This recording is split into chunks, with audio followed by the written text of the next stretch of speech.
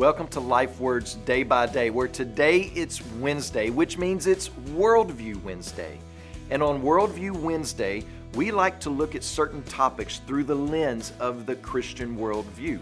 So for the next few Worldview Wednesdays, and since we're in the middle of political season, I want us to shed some light on politics and the Christian worldview. First, let's define what politics is.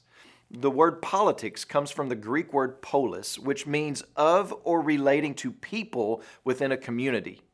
Our word police is derived from this Greek word, along with metropolis and several other words. Politics, then, is the science or the skill of organizing and utilizing community for citizens. For the Christian, we need to understand the proper place of politics and government in our life. There's several concentric circles of how this works. And for the Christian, we need to understand that we are to be under, first and foremost, Spirit-led self-control. That's the first way we are to be organized as a human. The second way a human is organized and utilized for the community is through their family. So for instance, when my child disobeys a rule of our house, I don't call the cops, I don't call the police. I myself, as their father, go to them and correct or discipline them as they need to be.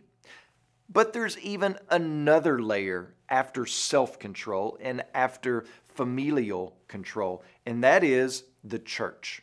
When sin that's not illegal, but it's still disobedience, when that begins to go outside the bounds and discipline of the family, the church is to step into the life of the Christian and administer discipline.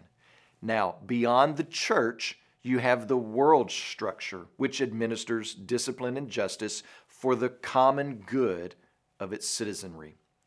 So let's remember, the Christian worldview says that there are three divine regulators that are meant to help protect us, organize us, and utilize us as a citizen within our own community.